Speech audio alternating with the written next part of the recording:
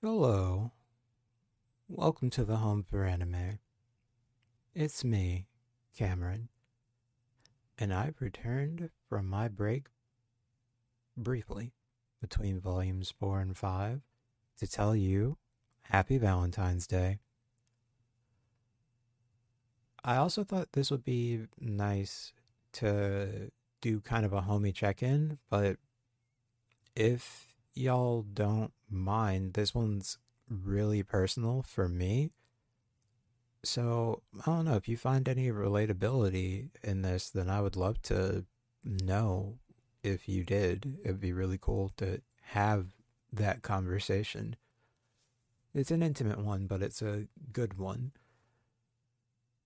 So, if you've seen the title of this podcast episode that you clicked on, which I would hope you did because it'd be kind of awkward if you didn't, the anime that I'm talking about is The Dangers in My Heart. And what we're going to be talking about is why caring is attractive. So I'm just going to read off this synopsis of this show because there's a lot to unpack here. Kyotaro Ichikawa may look like a shy and reserved middle school student, but deep within his heart is a bloodthirsty killer. His ultimate desire is to see his classmate Ana Yamada's beautiful face writhing in pain before he ends her life.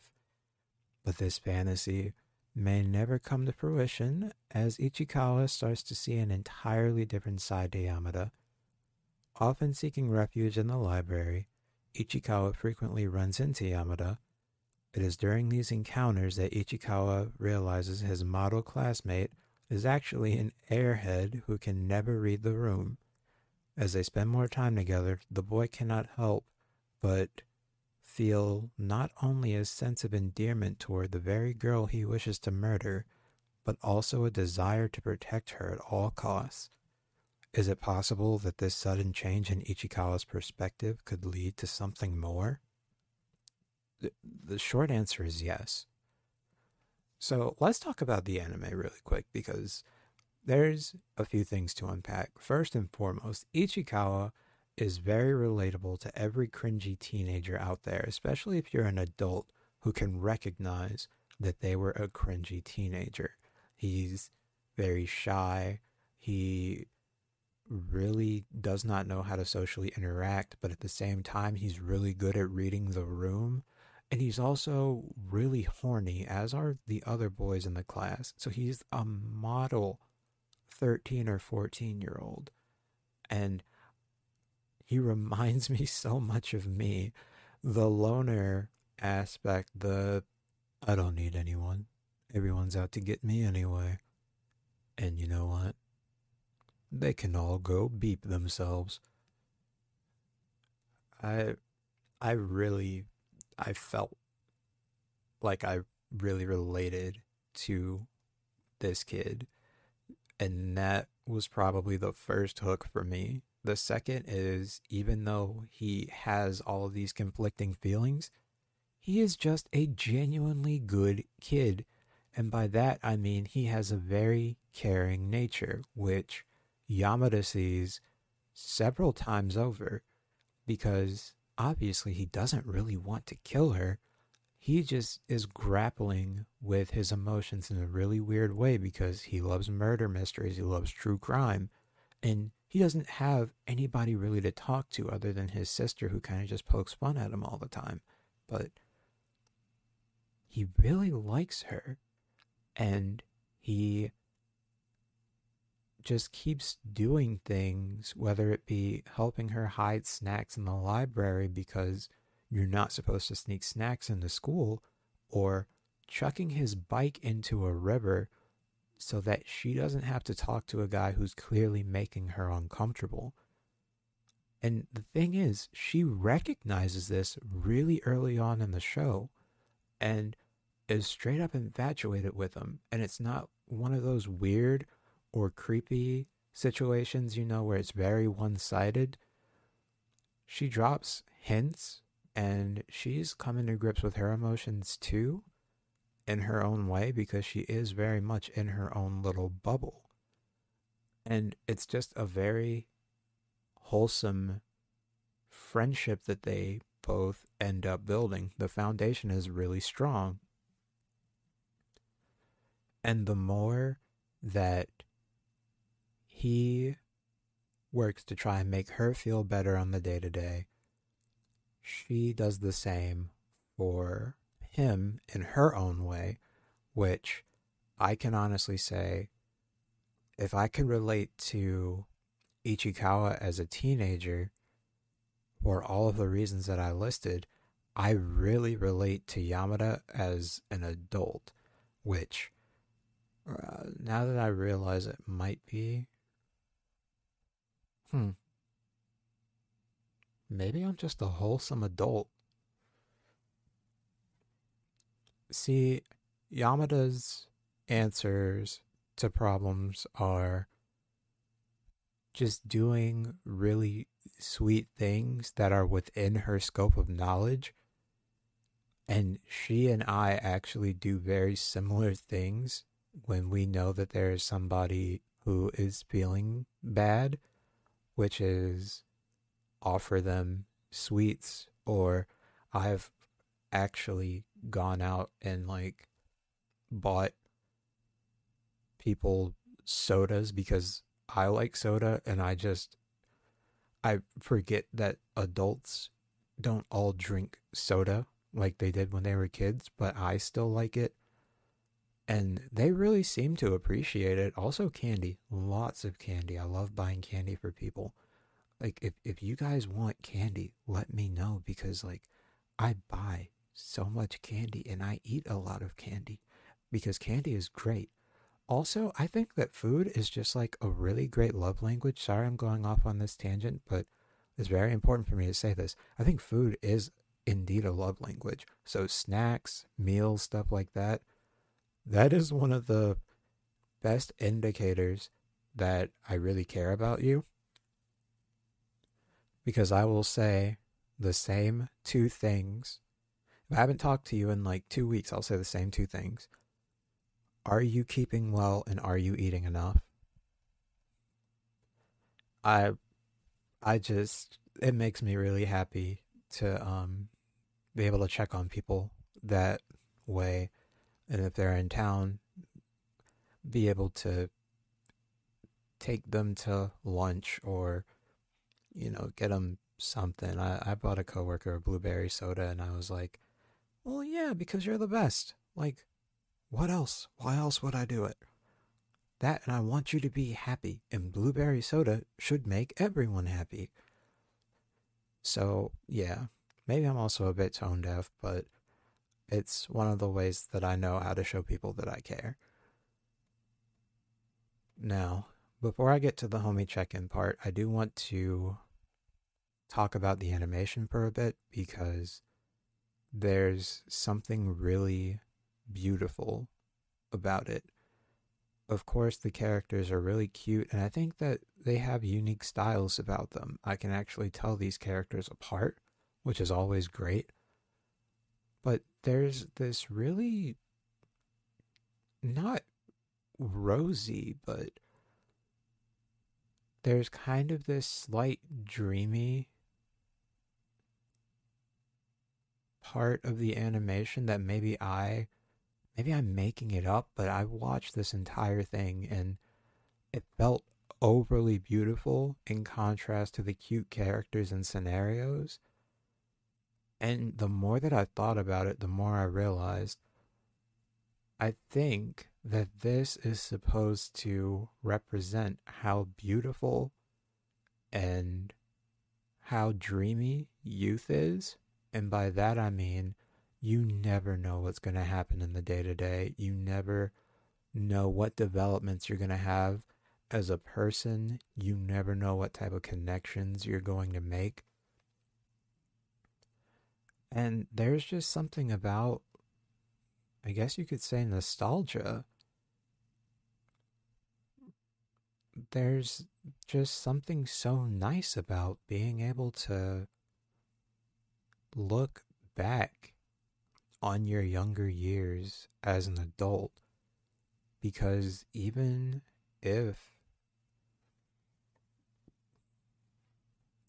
sometimes were tough, even if there were times that were really awkward, it was all beautiful because it helped to develop us into who we are. And that's just a lovely sentiment.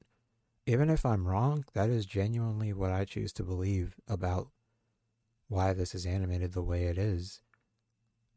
We became who we were back then. That's why they're called our formative years. And whether they were really good or really bad, we are the people who we are because of them, and we have the connections that we have based on the foundation that we built back then. And maybe, just maybe, we experienced our first loves around that age. And my oh my, what a first love it was. But that's neither here nor there. I think this show is beautifully animated, and I really just love the art direction, and I love the character designs. I think Ichikawa's eyes are probably, I wouldn't say the most detailed and gorgeous. They're not on the level of anything that KyoAni does, but there's this unique double layer to them that I can't help but remember. And if you listen to this podcast long enough, you know that eyes in anime are my obsession. So having a character with eyes like that is just really cool. And also, there's this really neat thing that they do, and I know other shows have done it before, but this just highlights his awkwardness, which I love how they play that up. Ichikawa has one eye covered by his hair, and we'll see that hair over that one eye, and he's always looking at Yamada, and that's just great. Now on to the homie check-in part. This show 100% made me rethink the Valentine's Day episode that I was going to do, because I had one recorded and edited about Pokemon the movie, I Choose You, and My Dress Up Darling. I know, wild combination. But then I saw this and everything changed. I've been going through this thing as an adult where I'm kind of going through the motions of what I find to be attractive in both friends and partners, because I never really had a clear definition of that in my teens or my early 20s, which led to a lot of disasters. But as a 26-year-old wholesome man, I realized that the most attractive thing to me is when someone cares about not just you, but the things that you're interested in. So it goes a step beyond just the dangers in my heart. This is where it goes into My Dress Up Darling. So I'm actually combining three, and you'll see how. So in My Dress Up Darling, in the first episode, there's this guy who's hitting on that main character, Marin, who says, "Is that thing from some anime? Oh, well, that's a bunch of shit." And she said, "People who make fun of other people's interests are shit." And I said, "Yeah." And it reminded me of when I was 20, and I invited this young lady to go see Pokemon the movie, I Choose You, with me. And I was really into the movie, and I was telling her how much I like Pokemon. She didn't really seem excited, which, fair. We're in our 20s, and I still really like Pokemon. We get to the part in the movie where Pikachu talks, and I just lose it. I am crying. I am just demolished. And we leave the movie, and she starts laughing at me and calling me names, and I think, oh, well, I'm going to not talk to people about my interest, which up to that point I had rarely done, and I didn't really start doing again until a ways away later. But coming out of my shell and realizing that there were people who cared about what it is that I liked and who cared about me, people who would actively check on me, people who would say, so, what about that new anime that you're watching or that new book that you're reading? Do you want to talk about that? I know it makes you really happy. My heart flutters. And that is the type of person who I try to be for everyone. And I know this isn't a across the board thing, probably, but in my eyes, having somebody who is genuinely invested in you, who cares a whole bunch, when you talk about the wildest or the stupidest thing just because it makes you happy, and they're just like, wow, I'm just so glad to be a part of this.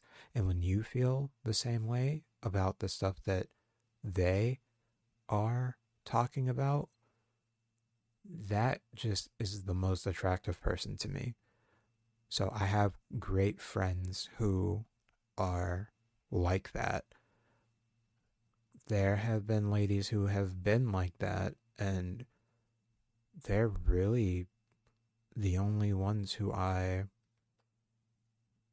consider dating. Those are the only types of ladies who I consider dating at this point, because my interests, maybe they'll shift, but I mean, I'm a person who likes anime, manga, and games, and a lot of Pokemon. And that's just my core. That's not going to change. It's just, who do I get to fan out about it with? Who cares? Well, hopefully she does. And hopefully my care, my interest in her interests, and my desire to make her a good meal or get her a soda when she's down translates well. Because just like Yamada and Ichikawa look out for one another, and as Ichikawa's circle slowly starts to expand, I I just hope that we all get people in our lives, both friends and partners, who treat us with the love, respect, and care that we deserve, which, when I say that we deserve, I mean that we deserve a whole lot, because we are all wonderful, beautiful people, and I love that about all of us. So, yeah, this episode, now I've got the name figured out, so I'm just going to say it. The special Valentine's Day episode on the dangers in my heart and why caring is attractive. I like that. Yeah, yeah. Okay, yeah, we're definitely going with that. I sincerely hope that for all of us, definitely give The Dangers in My Heart a watch. It's currently streaming on High Dive. The first season is completed. The second season is going right now. It is a very easy breezy, joyous watch. And as always, I sincerely hope for the best for all of you. And with that being said, if you want to follow me, you can do so on Instagram at AnimeAlpagoat. If you want to email me recommendations, you can do so at ouranimehome@gmail.com. If you want to support what it is that I'm doing, then please consider donating to the Patreon or the Buy Me a Tea. And, as always, you are all more than welcome to join the Discord server. Thank you so much for listening. Thank you all for being kind and caring. And happy Valentine's Day.